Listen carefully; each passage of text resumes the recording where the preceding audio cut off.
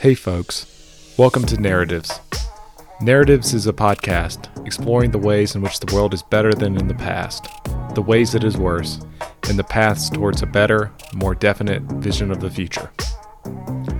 I'm your host, Will Jarvis, and I want to thank you for taking the time out of your day to listen to this episode. I hope you enjoy it.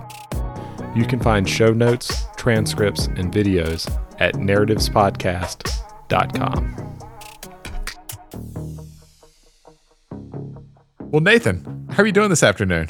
I'm doing good. How are you? I'm doing great. Thanks so much for taking the time to come on the show. Do you mind giving a brief bio and some of the big ideas you're interested in? Oh, that's a good opener question. I like the big idea aspect of it. The bio is I am kind of like in the intersection of writing and technology building and like business building, basically internet business building. I've kind of worked on a bunch of different stuff all circling around that. So right now I'm the co-founder of a company called Every. That is a writer collective focused on business. Specifically, we publish writing that like explores the nature of businesses and humans that work in and operate these businesses. So everything from like, exploring your inner demons that may lead you to make certain mistakes when building a team to how are Spotify's earnings looking, a pretty wide range. And that's a lot of fun. I spend a lot of my time writing and editing and recruiting writers and just thinking about, where we want to take the company. Before this, I was the first employee at Substack, which ended up being a thing that I don't have to explain as often what it is as I used to, which is really cool. Cause when I was there, it was like, what's that, And so it's really, really amazing to see what the founders have done with that. I was only there for about a year and a half. It was kind of like a short-ish stint because I really do like a broad variety of things and they just needed someone who's like an amazing programmer. And that's one of the things I do, but I'm definitely not amazing at it. So it was kind of like, we did it for a little while and we all liked each other, but it like the skill job to be done need thing was not exactly a fit. Before that, I was head of product at Gimlet Media, podcasting company that got acquired by Spotify. Started a company called Hardbound. That was like a mobile tappable storytelling format that was like very visual and kind of just a different kind of pacing and feel from kind of like a slide deck almost, kind of a feel. So yeah, just done a bunch of stuff sort of like that to varying degrees of success. And hopefully can keep doing it for a while because it's fun. That's awesome. And ideas I'm thinking about. So mostly these days I'm the ideas I'm thinking about are kind of like what I said Every is thinking about of like the nature of businesses and humans. Specifically, I'm really interested in strategy. I feel like there's this whole genre of like pseudo or semi-academic literature around how to what kind of decisions should companies make that would like lead to success. I think of it as like economic patterns, it's like applied microeconomics or something like that. And, it's like the kind of stuff you learn in strategy class at business school or whatever, but I haven't gone to business school. And so I want to learn it. And I'm just exploring the literature on my own and writing about it and trying to apply it. So that with like a strong dosing of like kind of personal reflection stuff, I would say. And definitely all of it kind of like startup and media oriented. That's cool. Well, I want to ask a question that kind of ties all these things together. You're studying strategy, you work in media, you've worked in a lot of media companies. How do you think about positioning Every in a way that it can, in some sense, avoid competition? It seems like the big problem with media companies is it's very difficult to avoid competition because, there's like, you're not just competing with, newspapers, you're competing with, Wikipedia and YouTube and maybe I do a podcast and, like the transcript and, someone wants to read the transcript and you're competing with that. How do you think about like avoiding competition as a media company? Yeah, I think it's a really, really important question and it's a hard one. And I don't think that we are amazing at it yet. There's like a theory we have of a flywheel that we're trying to build. And I think if there's like a sort of meta reflection about startups that I've learned, it's that kind of with startups, like it's good to have a good strategy and it should be basically simple. And then like 99.9% of your time and energy is focused on all the complex, difficult, like execution stuff to get that thing going. And so you have to know about strategy because the like thing you're building needs to actually be in the kind of form of a defensible thing. But like very early on, you can kind of nail down some really simple basics, and then probably you're basically sticking with that. And like maybe there's some weird pivots, or you're totally wrong, or there's some inflection points or whatever. But like for the most part, the kind of strategy part should be simple, but the execution part is just really, really hard. But to answer your question at the more like object level, where I can get more specific about like what is our defensibility. So like our goal is to be a place where if you want to reach a certain type of audience, you definitely want to go as a writer, because let's say you want to write about, anything related to like the nature of businesses or humans, like basically the topics we cover, which I think a decent amount of people do. Our rough TAM is like business section of the bookstore, we want to be able to cover a wide variety of sub genres and stuff within that, and to be able to personalize content to users over time. But like to start, we're very like kind of like Silicon Valley, like tech Twittery oriented.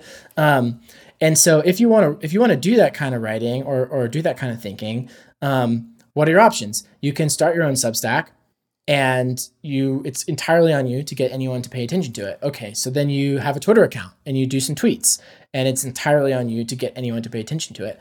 At some step, every single bit of audience is decided by a human or an algorithm being like, actually, other people should also see this. And you don't really have direct control over that. You can submit the content a lot of places. That's what's in your control. But the exposure that content then receives is up to other control of other structures, like people who see it and decide to hit the retweet button, or algorithms that say, we think this thing is good, or editors that say, we think this thing is good. And so, Substack, unlike YouTube or TikTok or a lot of platforms, is not doing algorithmic recommendation of content. You can't just post something to Substack and then get automatic audience. And email is a great medium for retention. It's not a great medium for virality. Sometimes people forward things a little bit, but it's not really like a place. Usually the vast majority of people grow on Substack from other places like Twitter. There's like this sort of symbiotic relationship there. So we want to be a place where, as a writer, maybe you just want to do one guest post where we sort of syndicate something for you, or you write something original for us, and we can send it to 50,000 people, which is our current size. And that's pretty great. There's not a lot of places where you can go and someone just decides they think your thing would be good for their audience, and 50,000 people will see it. In the future, hopefully that's 100,000 people, 1 million people. And maybe actually it's, we have 1 million people on our list, but we know the 100,000 that would be into your thing, or we can send it to a small subset, measure the reaction, and then start gradually sending it to bigger and bigger waves of audience. And so it's just all about audience aggregation, basically. And we have a philosophy of sort of hybrid human judgment and algorithmic sort of automated judgment. But the algorithms are very opinionated. We think about them like automated editors rather than like some neutral platformy type thing. Like we only put stuff into the algorithm that we already basically think is good. And then from there on out, it's just a question of making human decision making more efficient, basically, and giving the human superpowers and sort of like X-ray vision of like, how is this actually performing based on our best ways of detecting that. So anyway, kind of long-winded answer to short question, but audience, it's all about audience aggregation for us. Yeah. So it's something like a distribution monopoly at the end of the day is what it really is. Yeah. And it's like, it's hard to say monopoly in this context, because it's like, right. There's other people who are going to also have audiences and we really like them, but we think we're more focused on trying to find people that, like, if you have a really popular newsletter and you have 100,000 subscribers or more, but you've built that on the premise of it's only your work, right? Right. It's hard to all of a sudden go from that to like the next day being like, and actually 5 days a week, I've got other people's writing in here. Like that's a whole complicated, completely different system. And that's the path we're on and figuring out. And the 50,000 people we have on our list are like expecting different people all the time. So that's monopoly is maybe a little bit strong, but it's definitely, there's something sticky about the way that you got your audience and their expectations allowing you to do certain things. Definitely. That makes sense. And how do you go about choosing, writers or content creators? Do you look for a certain spark? Is there do you look for just somebody with a large effect size, just something really grabs people's attention? It's really interesting. Is it just kind of all qualitative? How do you mentioned you also use algorithmic, algorithms to help make decisions, but there is a human element. And what does that human element look like? Yeah. I mean, it's just purely do I like this?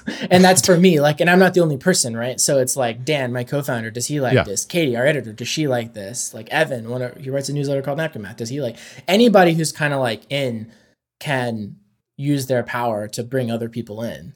And it's great because we kind of consider ourselves to be very pluralistic, where it's like every doesn't have to have a really uniform tone or vibe. It has to be uniform enough to like have the audience, have us be able to connect the dot, right, between writer and reader, to have the writing that we choose be pleasing to the readers.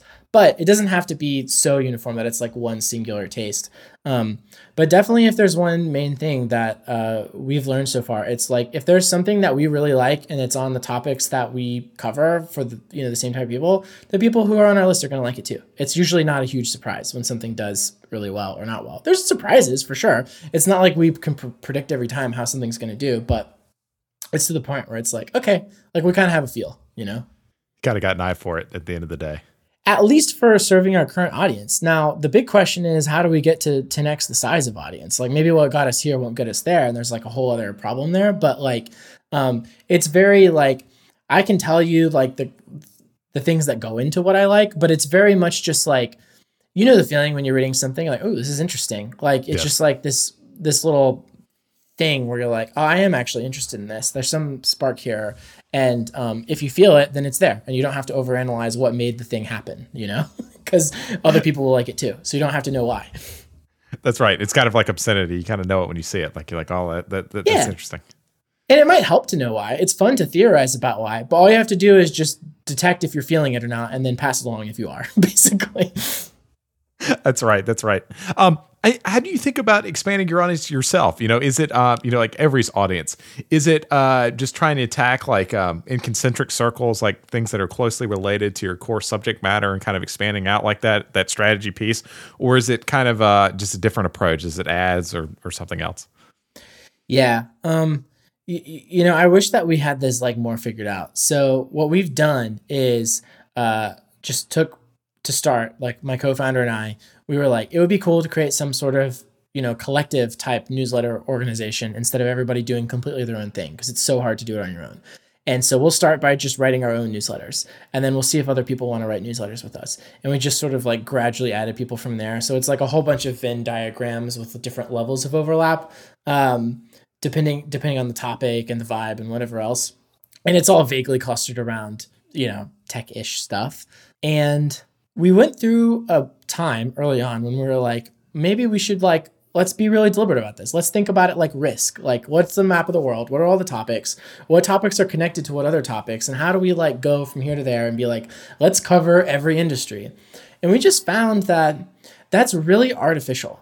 Like, there are people interested in a very specific industry, but there's more, I think, important ways of slicing and dicing interests that are less obvious. And almost in some ways, the more obvious it is, the less powerful it is, because it's like, you could just ask me like, Nathan, are you interested in startups? I'm like, I guess like basically yes, but it depends. There's 90% of startup content's terrible. I have zero interest in it, And so it's like, how do you then apply that? It's like a form of whatever, like Gell-Mann and amnesia or whatever, where, the idea is when they're talking about something related to you, you're like, that's all wrong. And then when they talk about something else, you think that it makes perfect sense. So it's like, there's this sort of form of Gell-Mann amnesia with like figuring out how to segment audience interests, where it's like, when you're talking about me, I'm like, startups, I don't know, like it has to be good, 90% of it's bad, whatever. But then I'm like, oh, for other people, I can just cover like, healthcare, and we'll just find a healthcare person and it'll be fine. And it's like, that's really not how like people's passions or interests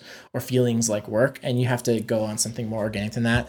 And I really wish that it was more like we could be more deliberate, like Uber, we're going to start in San Francisco and go to New York and LA or whatever, or like Facebook, we're going to start at Harvard and go to Yale. But we just don't have anything like that. And I think I've pretty much given up on it. So I don't know, could be foolish, but.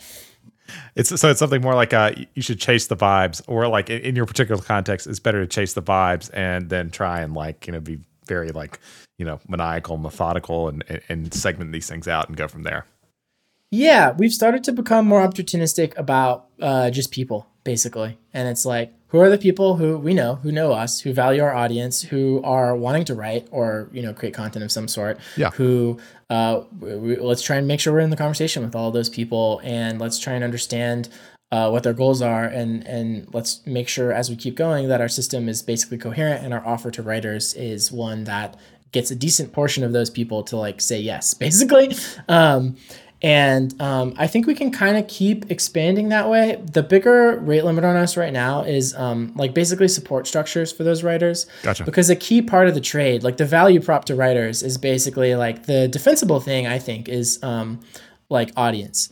But then there's also like you want, editorial support. A lot of people do. If you just wanted the audience, maybe you're willing to do one post with us, but are you really going to like want to do a post every week with us? Like entails some sacrifices of having a little bit less pure independence. It helps if you're like, I would love an editor. And a lot of people do. Like a lot of the best writers really love the relationship they have with their editors. And so, but that's tough because as an editor, you have a very limited bandwidth for writers. Right. And so, we recently hired an editor and like we're figuring that whole thing out, but that just takes a lot of time and we don't have a lot of experience with it. So we're trying to, those are kind of the rate limiters on us more so than like topic identification or something like that. Gotcha. So it's really like it's support for it's not so much the audience, you can solve the audience problem, but it's like how do you scale up things like editors when that just takes a lot of time. Yeah. And you have to have manpower to kind of do that. That makes sense. I want to keep talking about strategy a little bit. I want to talk about venture capital. Mm-hmm. You wrote a piece which I really enjoyed. And I have this general question about it. Is in general, should people be more kind of skeptical or less willing to go out and try and raise venture capital? It's kind of the high status thing to do in tech. You have an idea, you go out, you raise capital from one of these top quartile firms, and that's kind of like a badge of honor, right? And there's some sense in which it's like a Keynesian beauty contest, and if you get one of the top firms to get your mark, it's easier to hire, it's easier to raise money in the future. There's all these positive signals that go along with it. But there are some downsides. There's dilution. There's their incentive alignment can be a problem. So can you talk generally about just venture capital and how founders or people trying to start companies should approach it?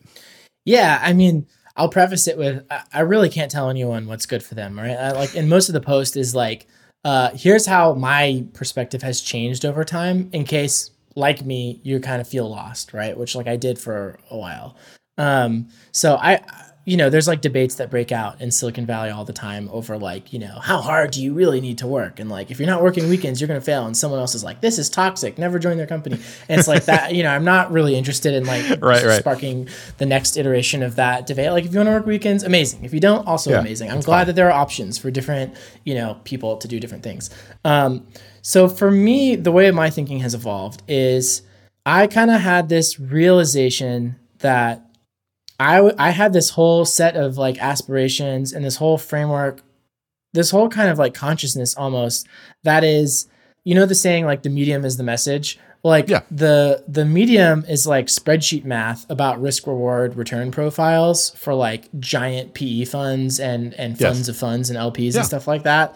And the message is venture capitalists and 20-somethings who want to like make a dent in the universe in this oddly really specific way of like the kinds of things that can like create a really great 10-year risk-adjusted return profile when you batch them in lumps where, 9 out of 10 will fail and 1 will succeed. And it's like, how funny is it that there's like an entire generation of people who like the thing they want to do just so happens to line up with like this spreadsheet math. It's like wild, and it's so like for me, it's less like it's a bad path. And it's more like, did I consciously choose the path or did I get caught up in what I didn't even realize was content marketing to create like that main organizing principle of aspiration in my life? It's crazy. And so I think the more that I thought about what kind of company I actually want to build, I realized I think there's a lot of ways in which it's not that aligned with venture capital. And we raised some money and we told all of our investors this before we raised it. But basically we're like, look, odds are we won't do it. But our goal is that this is the last company that we ever work for and that we keep compounding it for like a really long time. And the key reasons why something would become not the kind of thing that the founder wants to work for anymore is usually when it really stops like being fun and they feel like it's sort of like Frankenstein has grown up and left the house and you like can't stand to see him anymore kind of because there's like all these people and you don't even know what they do. And it's like founders, like the relationship with their companies is like really weird. It's like when you have a child and like they become a teenager and like they hate you and you kind of are annoyed by them and then they go to college and that relief. But then there's the thing in real life where like you know, you sort of like grow close together, like again at some point after you've gotten some more distance, and you can have like an adult relationship with your kid. But like founders don't usually get that with their companies. They just kind of end up being weird and like fading into the background, and there's like these weird bitter feelings. And like I don't want to feel that about this company, especially because I think it was easier to think about Every this way, because it's like most like, okay, basically we're a magazine at some level, and we're like trying to be a fancy technology enabled internet magazine, but like, you know, basically a magazine. And like, look at magazines, like the like lifespan of them is long when they work. Right. And there's like this very Lindy thing about them that's like the New Yorker and the Atlantic. It's like weird that it just so happens that the like really interesting magazines today were created like over 100 years ago. I think that it's like there's something about looking at the DNA of similar types of things and looking at the lifespans when they succeed and being like, okay, like why is that, you know? And I think it's just because editorial institutions, like there's something about the way that they function that makes it have longevity when it works. And so anyway, I just, like, is that a fit with venture capital? Like, not really. Like, I actually do think it could be pretty big. Like, if you think of our TAM as the business section of the bookstore, like that's a pretty good ambition. We charge $200 a year. I don't know like what the top 1%, 5% most ambitious like workers, like vaguely kind of like in technology. Like it's like, I don't know, it just feels like it could be big. We can move beyond technology potentially. Like we could also like sell more product-y type things or course type things. We can build technology, we build our own platform. Like there's a lot that we could do. And it's like cool to me to imagine this sort of like empire that could keep compounding and can be weird. And we can spin off weird apps and like, we just own it all. It's like, cool to me, like Berkshire Hathaway. It was like this textile thing that now it's like, look at what it is. It's like, I think there's something really underrated about building for like kind of like a long-term compounding empire-y type thing rather than building for like a 10-year risk-adjusted return to make a portfolio math thing work. And it's just like, I just don't actually really want to do that. I want to I like working with Dan. I think this is a good structure. Let's just like see how far we can make it ride. And if that's the time horizon and that's the goal, then it's just different from the VC model. And it's like, the weirdest thing is it's like for a long time I was like, is this just less ambitious? Am I doing a lifestyle business because I'm not actually ambitious? Like, I think in some ways it's more ambitious. Like, you know, like I still think it could be big and I also want control. So how about that, you know, like, and I want to keep doing it for a long time. It's like, I don't know. It's weird that it's like gets brainwashed into being like less ambitious. So, but you know, I'm still working it through. That's like why I wrote the thing, is because I don't fully, it doesn't feel right to me to like totally reject VC either. Like I have a lot of respect for VC still. And I think there's a lot of really long-term oriented VCs, and in a lot of ways, they're just as much a function of like, it's not like VCs conspire to brainwash founders or whatever. Like the VCs themselves are a part of the system that it's like, these are just like, you know, economic models that work tend to proliferate narratives and stories around them, and then people get attracted to them, and it's not, you know, whatever, like it's fine. But I don't know. It's just cool to also try different things, I guess. Man, I really love that. I have so many ways I want to go with this. So I'm going to try to keep them all on track in my brain. Here, thank you first. That means a lot. Yeah, no, I really do. First off, I love that idea of trying to build a media institution that lasts a really long time, because one of my favorite things to do is actually, I've been working back through the Atlantic catalog from the beginning.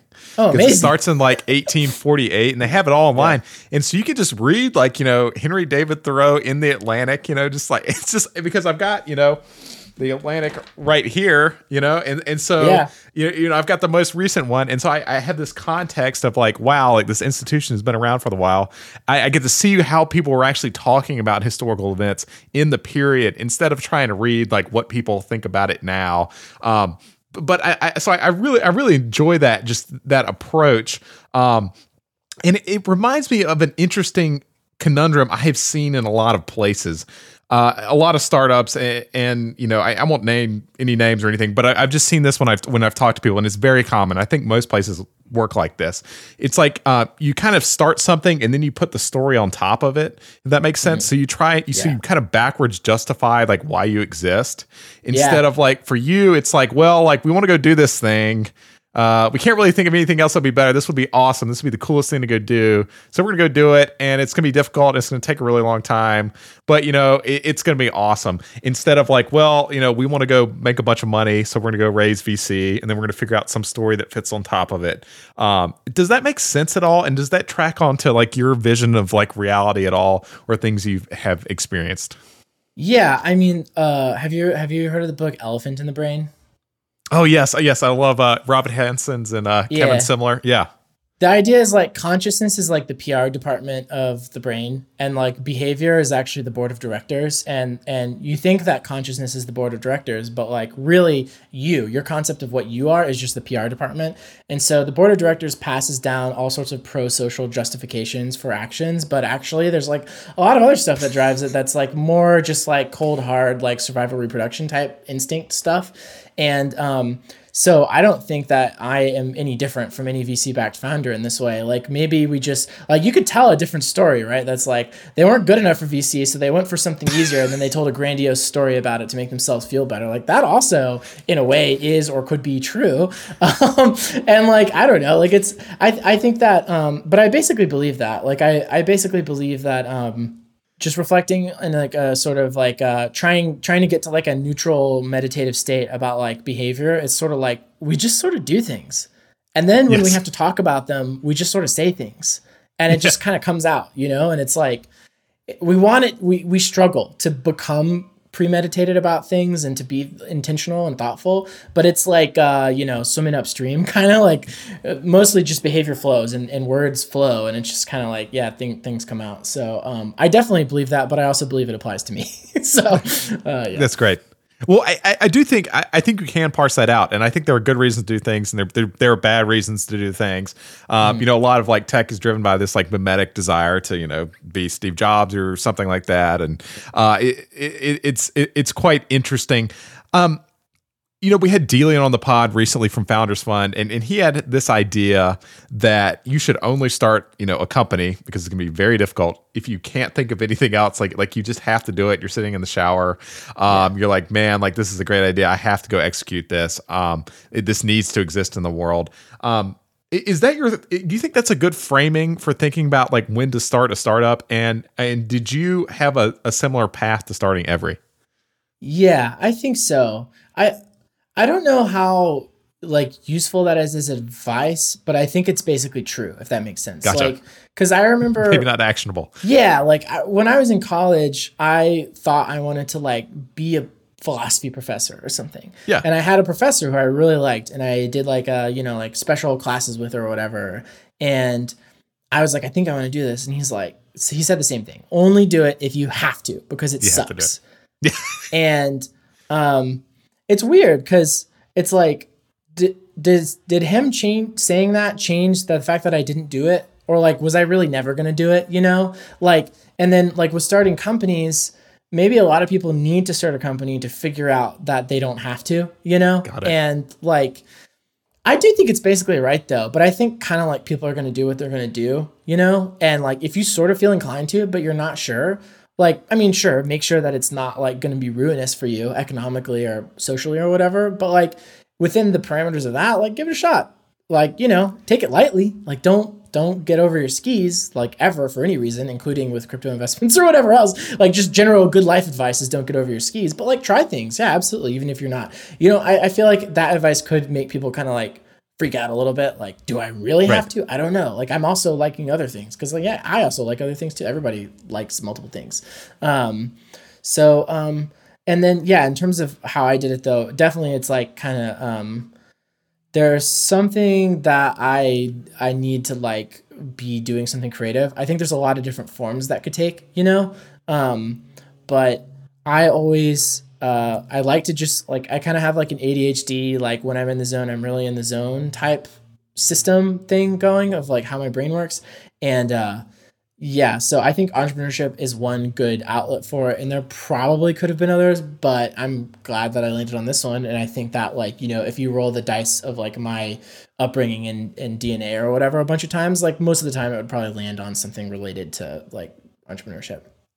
That makes a lot of sense. Another question I had from when we were talking about building this kind of long-term institution, do you think, and it's the strategy question, I had a call recently with someone, and they were talking to me about, this podcast, and, they're asking me about the growth rate, how big's the audience, et cetera.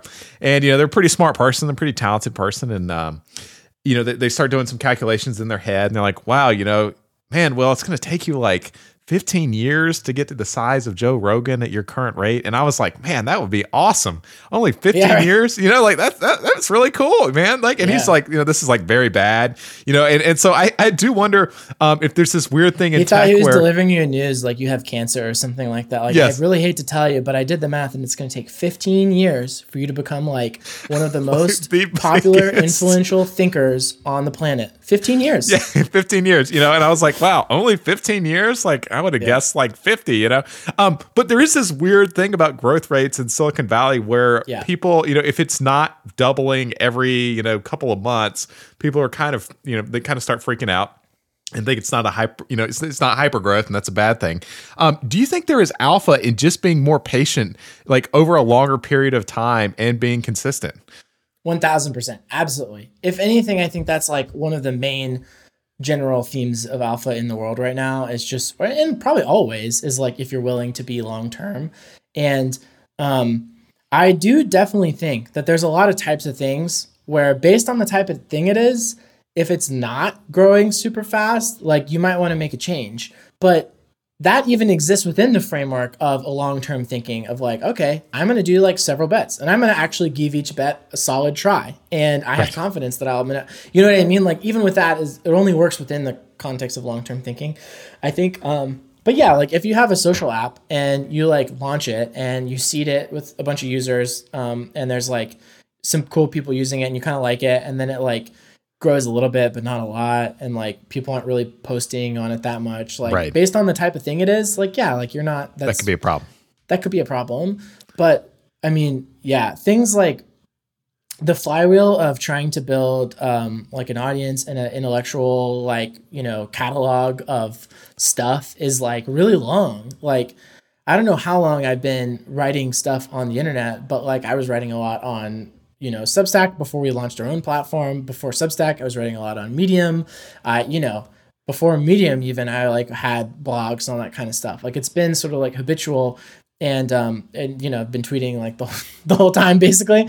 And it's like, I'm still just like kind of chipping away at the thing, and it kind of keeps compounding a little bit. And sometimes you can find unlocks that are like, new like levels within the overall long-term thing.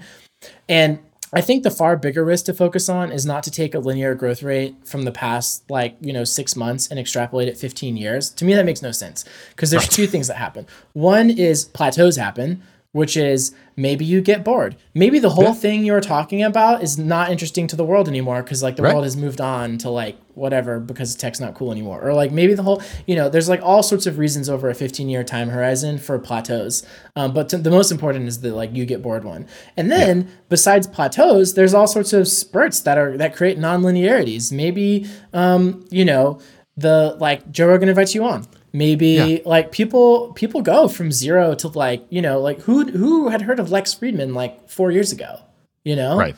Like, so it's a kind of empty way of thinking both ways. If you're applying it out that far, but that being said, it's a useful impulse in certain contexts. I just think this context, it's not the move. Right. Not the move. That makes a lot of sense. I want to talk about, growth kind of compounding over time in writing. You've written a lot over a long period of time. How have you thought about improving yourself as a writer, or have you done that consciously, or has it not been conscious? I think a lot ends up not being conscious that is most valuable, but there are some things that are conscious. And the biggest thing is my subjective experience of the process, like the feeling of when I'm actually doing the writing, like when I'm sitting down and typing, how does that feel? And my subjective experience of I hit publish, and then like, how do I feel about that based on the data I'm seeing and the reactions I'm seeing? I basically was good enough to have some stuff be like a little bit of a hit, but not good enough to do that every time. And so it created this slot machine thing where I was just like chasing the reaction from audience, and writing itself was absolutely miserable because I'm like, it's like the process of pulling the slot machine lever, except it's really hard and complicated and you have to think a whole bunch, Right. And so that sucks because you're just waiting for the payoff the entire time. That's like the only reason you're really doing it is like, is this going to go viral? Are people going to love it? And then it's really miserable because a lot of times it doesn't. Like more often than not, it doesn't. But sometimes it does. So you keep doing it, and it's like, that just sucked. And so I got really burnt out. and had to kind of re-architect my whole like emotional system almost for writing. And I think putting that on a different foundation has been the most important thing. And it's enabled me to learn all the other types of lessons with like storytelling or how to write a good title or whatever else that, are the things that make the thing more likely to succeed. But it's like this meta thing or this foundational thing that is like kind of the conscious effort. And for me, the big thing was, try and figure out how to actually enjoy writing. Like it's the goal. Like when I'm typing, there's this book, Big Magic by Elizabeth Gilbert that was really, really good and really changed my perspective on this. She was basically like, there's this whole famous genre of like artists complaining basically about like how devastating it is and how difficult it is and all this stuff. And it's like, what use is that actually? Like subject it to the question, is it useful? Be that way, to feel that way? It's not fucking useful. And why does it exist? Because like, yeah, I mean, it can be hard. And when it does feel hard, maybe it feels good to complain or something. But like, what's actually useful to doing good work? It's actually to be able to do good work, it has to be sustainable. In order for it to be sustainable, it has to be probably enjoyable or pleasant to some degree. Otherwise, you're going to like want to run for the hills, and maybe you'll be prolific for like a span of couple years, but you're not going to be able to do it for a long time. So yeah, it's hard to say even just realizing that the whole like suffering artist prototype is kind of a bullshit thing that's like not very useful. That honestly just helped some. Just looking for like how like I should have fun, like I can have fun, makes me loosen up a little bit and have more fun. So that helps. And then I think approaching writing with a sense of spaciousness and like any one piece is I'm curious to see how it'll go.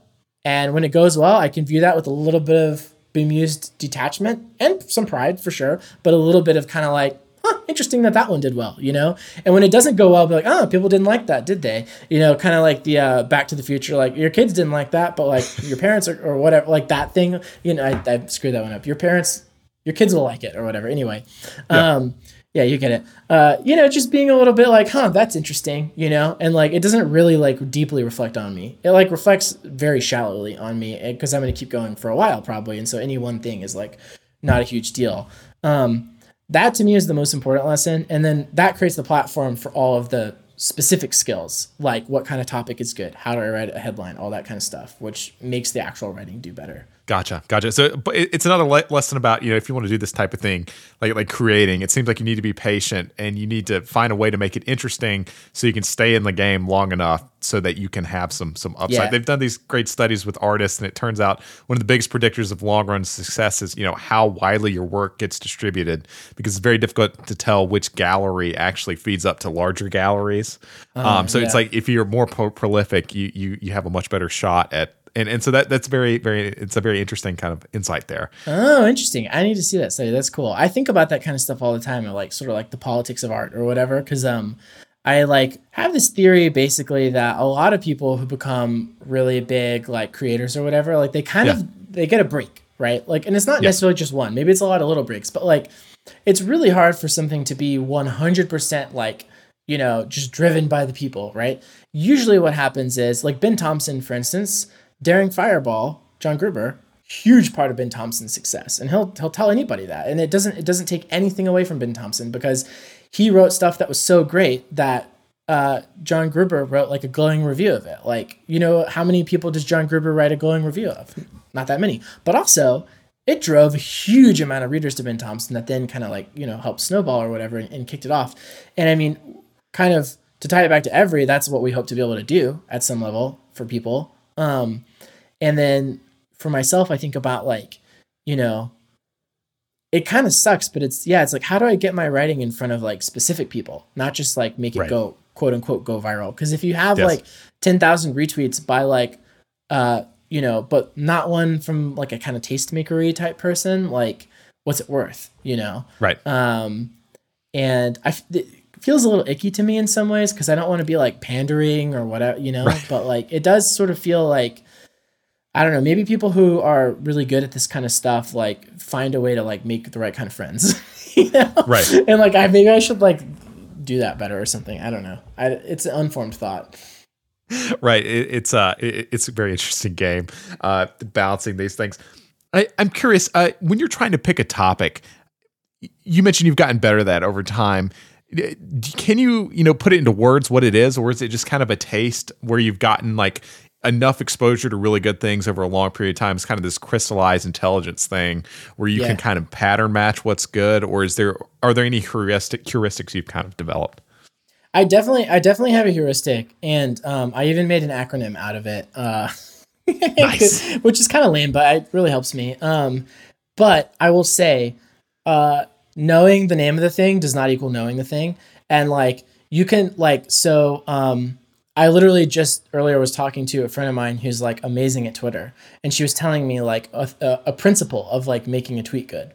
And I was like, oh yeah, that makes perfect sense to me. And then we decided to workshop a tweet, and I started, she's like, no. And then she fixed all the stuff wrong with it. And I'm like, oh, I knew the name of the thing, but I did not know the thing. Right. So the acronym helps, but it's like the whole, like, whatever, like being able to actually apply it is extremely hard. And I still have a really long way to go. And I don't think necessarily that the acronym that I have come up with is the end all be all. But basically, I call it STIR, STIR, and I want to add a C, but I don't know how to make it into a word. I haven't actually tried that yet.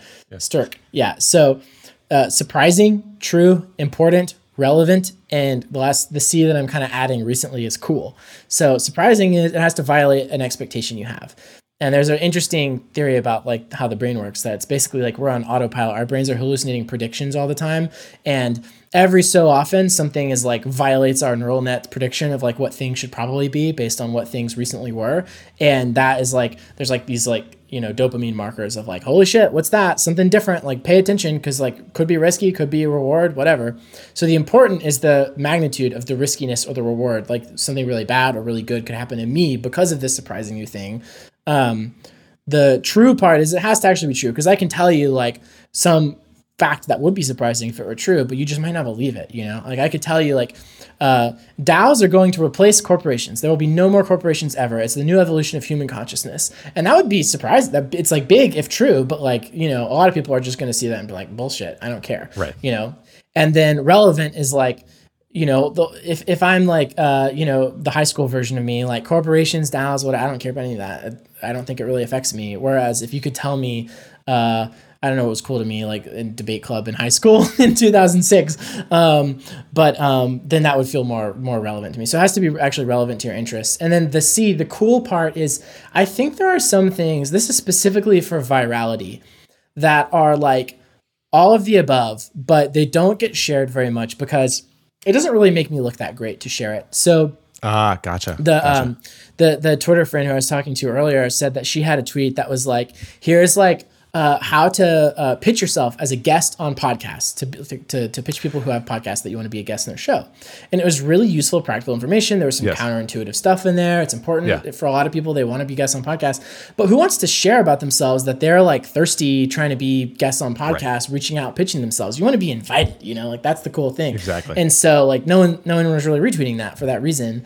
And so it's not really cool. It's not cool to do that. And so I think there's some social perception factor that is an additional lens to look at it through. And I do think that actually shapes a lot of like, it ends up being very practical. Like we're working right now on a thing basically teaching people the basics of finance and accounting. And it's like, is that cool? You know what I mean? Like it's like, it feels more cool to be like, here's like the surprising implications of DALL-E 2 of how it changes art or whatever. Wow. You know what I mean? It's like some new cutting edge thing or whatever. But like, actually it's probably a lot more important for a lot of people to just understand how to read a balance sheet, and like, but it's not cool. So, these things it's like different things have to live in different parts of the funnel and like fit in different functions in the business. So that thing is not going to go viral, but we can charge for it and maybe have cool viral pieces that like say, also, we can teach you accounting or something if you want. We'll see how that works. and the utilitarian stuff there too. So that's super interesting. So it's something like you have to consider how the other players in the game are going to think about like every player is thinking what other player will think about them when they promote some other piece of content. And a lot of people kind of miss that thought, but it's really important. Yeah. I just realized the acronym could be sticker, but like just STICR. There we go. Sticker. There we go. We got it. We solved it. That'd be I can write a book called Made to Sticker Made to Sticker. I love that. I love that.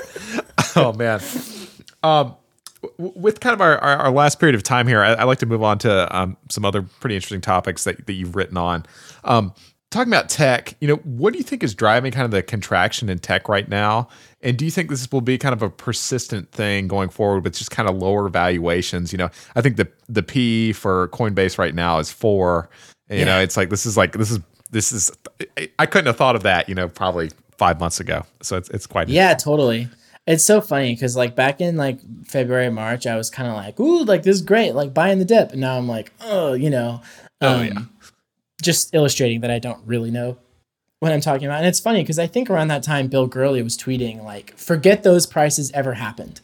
Like, don't anchor on stuff from last year that has no relevance to this year. And it's like intuitively, psychologically, we all think we should. Like you look at a graph and you're like, It goes down a little and then it tends to go up. So I want to buy it when it goes down a little, but like sometimes it goes down a lot and stays down. And like, if you look at a graph from like, if you had invested in a company in like, 2001, even if it's a great company, like I don't know how long it took for Amazon to like get back to their all-time highs, right? That they reached in the .com bubble or, whatever. Like how long was Microsoft underwater? How long, there's a lot of great companies that could be underwater for years. So, it's not a bad opportunity necessarily to make some good like long-term bets or whatever, but it's just like be willing to like, it could be a long time. So I don't know. What's driving it is I can tell you what smart people say, but it's a really abstract, complex thing that's very distant from me and like the supply chain of knowledge. So like to summarize what I hear all the smart people saying, it's that, basically a combination of there are genuinely a lot of great tech businesses. And when that happens, people see it happening and think, I want to do something like that. And so they want to invest and fund those types of companies and they want to start those types of companies. And usually what happens is they keep doing that until it stops working. And, usually it stops working way far after the point where it's kind of like people realize it stops working way far after the point where it kind of like actually got over the skis. And so there was basically like a valuation bubble of technology companies generally, because there's so many great technology companies, but like not all of the technology companies are great companies. And the market wasn't very selective for a while. And it feeds on itself because as the thing keeps going up, then it looks like you're making money, you have more money to invest, You can raise big funds. And so it really can perpetuate itself for quite a while. So that is kind of like one thing going on. Then the backdrop of overall like the credit conditions of like the zero interest rates and the like huge stimulus to the economy after COVID and all this kind of stuff. And like I'm definitely no expert on all the macro issues there, but basically I wanted to learn about it. So I wrote kind of like a summary explainer of like, how does something go from like the Fed changing their rate and like, what is even that rate? And like, how does it affect other rates? Cause there's not just like one interest rate. Like everybody can I can lend to you at whatever rate you would agree to borrow from me at, like it's like prices, So it's not like the Fed controls all prices. They just control a price that then other prices take their cue from. How does that work? So I wrote a bunch of stuff about that, but, basically it looks like for a while, inflation has been rising and it continues to rise. And now we're at the point where it looks like consumer spending is decreasing, which means business revenue is decreasing. So it's kind of like the thing we all feared of like, okay, when inflation gets high, we have to raise rates, people borrow less, they spend less, businesses earn less. That means businesses spend less, so people get laid off, and other companies that sell or buy things to and from businesses, they have less revenue, and just kind of like this spiral basically. And so I don't know what will change it. At some point the Fed will stop raising interest rates, but not yet. So it seems like a really different story from 2020, where there's this like non-economic cause of like the pandemic that just caused a lot of physical activity to stop, which had economic ramifications. This is like internal to the economy basically.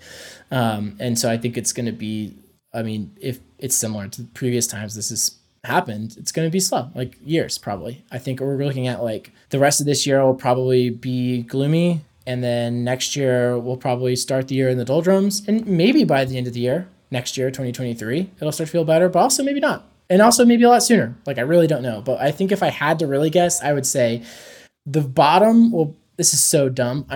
I have no idea, but I'm just going to go ahead and guess early 2023. Gotcha. H1 2023. That's my guess. But I really have no idea. Don't hold me to it. Right. That's fair. It's wise to self-reflect. I'm curious. How do you think about building a business that can like last for a long time against these kinds of forces? Is it kind of just like trying to keep headcount, low, everything manageable, kind of positive cash flow? What does that look like? Yeah, I mean, it's pretty much just that. The problem is basically there's a lot of like seemingly good reasons to not do that, So right. It's like if you're really confident in your plan and you want to go out and raise more money and you want to go and start spending that money and you're kind of ahead of revenue, but it's fine because you'll probably be able to raise more, I think that now it's really easy to have the mindset of, we should stay sustainable, but it felt really dumb, when everyone was going out raising all these huge rounds. Yes. Now it feels a little smarter, but it's still a little bit like, people are still raising money. Like you can go out and raise money if you're like kind of our stage. I mean, it's also easy for us because we're like you can raise money if you're our stage, but it's hard to raise money if you're our type of company. Like we believe long-term it's a big opportunity and that we'll do more than just, writing basically and including potentially software. But that, it's not like we're building a Notion competitor, which is like the kind of thing that a lot of people would probably want to fund right now. Very legible plan, like execution. Exactly. So yeah, I think it's pretty simple. It's just, be conservative, and how conservative you should be is hard to say, but basically the more that you understand about your business, the more risk you can take on. So like if you have no idea and you just see the bank account balance and you vaguely can look at like how money's being spent, but you have no real model of what's going on, then it's like, it can be really scary, right? Especially if it kind of fluctuates or whatever. But if you have a model that describes like everything that's happening and you're pretty good at predicting within like 10 percentage points, like revenue next month, then it's easier to like cut it a little closer to the line, when you're trying to operate like sustainably through cash. So it's been a really fun part of this for me is to just get a lot better at financial modeling. And like we've gotten to the point where like we can decently, if you think about next month's revenue, it's a function of, okay, how many monthly people tend to renew, how many annual people are up for renewal, and relative to what we know about that cohort, what percent of them do we think will renew, and how many new customers do we think we can acquire, and how much ad revenue do we think we'll bring in. And, at the end of 1 month, I already, bookings for next month are like done. So the cash component of it is like, a little bit easier. So anyway, it's like you just have to keep track of shit basically. Right. And you can push it to the edge a little bit closer. But like, we don't push it that close, and we try and we've tried to be really conservative the whole time about cash and never dip too low. So you don't ever have to worry about it. That's super wise. Well, Nathan, I've got one last question here, and I apologize, it's not on the outline, but I do want to ask it. That's okay. Do you have any advice for me on this journey? Podcasting, it's somewhat adjacent. It's not writing, but it's close. I've been at it. I guess this is coming up right up on year 2. It's been a ton of fun. Do you have any general advice? Anything that you would impart?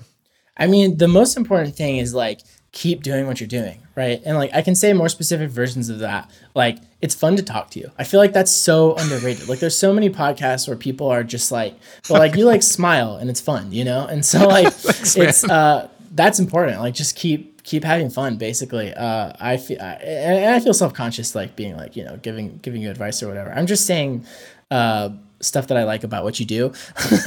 Right. Basically.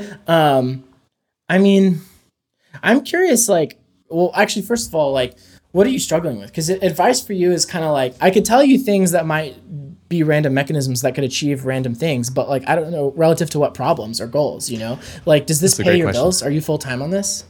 No. This is it's a fun, I work full time at On Deck. I'm just, this is a fun thing I do. I do it because I actually just really enjoy it. And, I get to meet like cool people like you, just all these really interesting people I would never have any chance to interact with otherwise. And I just have so much fun with it. And it's just kind of snowballed from there. I would keep just doing that then. And to the extent, I mean, like, you're full-time on Deck, so you're not going to say, I want to quit my job to do this full-time, I would guess. But let's just, I'm imagining someone like you might. And if they did, not you, they, if they did, I would say, I think the number one thing for podcasting that's tough is I don't know, and you probably know way better than me, how to sort of like grow a podcast systematically. For whatever reason, we have had so much trouble growing podcasts. I have so much fun doing them, so we keep doing them. Yeah. Like Every keeps creating podcasts and like keeping podcasts going, all this kind of stuff. But for whatever reason, I find it much easier with writing for it to grow. Yes. I don't know if that's because of how Twitter works or whatever, like something about that.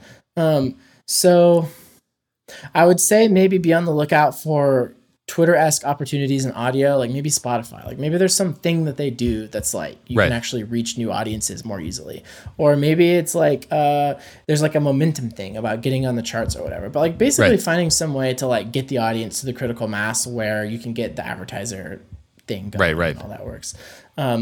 And then, in terms of like paid subscriptions, which I know a lot better than advertising, that is a whole nother thing with audio that I'm like, I don't really know. So I don't have a lot of confidence, but I will say just the main thing is like, keep having fun, because you'll do it if it's fun, even if it's not paying your bills or whatever else. And that's exactly what you're already doing. And so just like keep doing it, because it's working as far as I'm concerned. Absolutely. Absolutely. The like episode by episode feeling you have while you're doing it and after you do it is like the thing that you'll remember more so than what the numbers were at any given point. Exactly. And if you feel good about it and you keep doing it, then the numbers probably will get good at some point. Yes. Yeah. Yes. And I'm sure they already are, because you have like amazing guests. I don't know your download numbers, but yeah. It's one thing I will say about growth is I really try not to look at it, but when I do look at it, it's hilariously linear. Yeah. So I don't know what it is about the podcast in general, but it is hilariously linear. So I don't know. It's cool. It's cool. It's a cool platform. Amazing. Yeah, a lot of newsletters. I mean, newsletters have step functions and whatever, but they're linear too. Like a lot of media is just linear. I think that's just kind of like. I think it's true. I need to write about that. Like, why is media linear? Why is technology exponential? Right. I do have a thought that it is something weird to do with like SEO. Maybe it's just something like as your footprint just gets larger, right? We have transcripts with the podcast, so it is like writing in some sense. So it is just like you're at some level, it is like speeding up, but very slowly, and that's because your just footprint on the internet's getting bigger. But who knows? Yeah, I don't know. This will be fun to think through. Definitely. Well, Nathan, thank you so much for coming on the show. I really enjoyed this, getting to talk to you. Where can people find your work? Where should we send them? Every.to is where you can find all of the writing, including mine, and then I'm NBASHAW on Twitter. So you can find, that's just kind of like my little whatever. It's our chat room. It's the global chat room where we all hang out during the days and nights. Awesome. So yeah, thank you so much for having me. This has been a ton of fun, and I'm excited for this and rooting for you, and definitely excited to continue following along as you surpass Joe Rogan. Oh man, years. Yeah, exactly. It's great. Well, thank you, Nathan. I really appreciate you taking the time. Cool. Special thanks to our sponsor, Bismarck Analysis, for the support. Bismarck Analysis creates the Bismarck Brief, a newsletter about intelligence-grade analysis of key industries, organizations, and live players. You can subscribe to Bismarck Brief at brief.bismarckanalysis.com. Thanks for listening. We'll be back next week with a new episode of Narratives. Special thanks to Donovan Dorrance, our audio editor. You can check out Donovan's work and music at donovandorrance.com.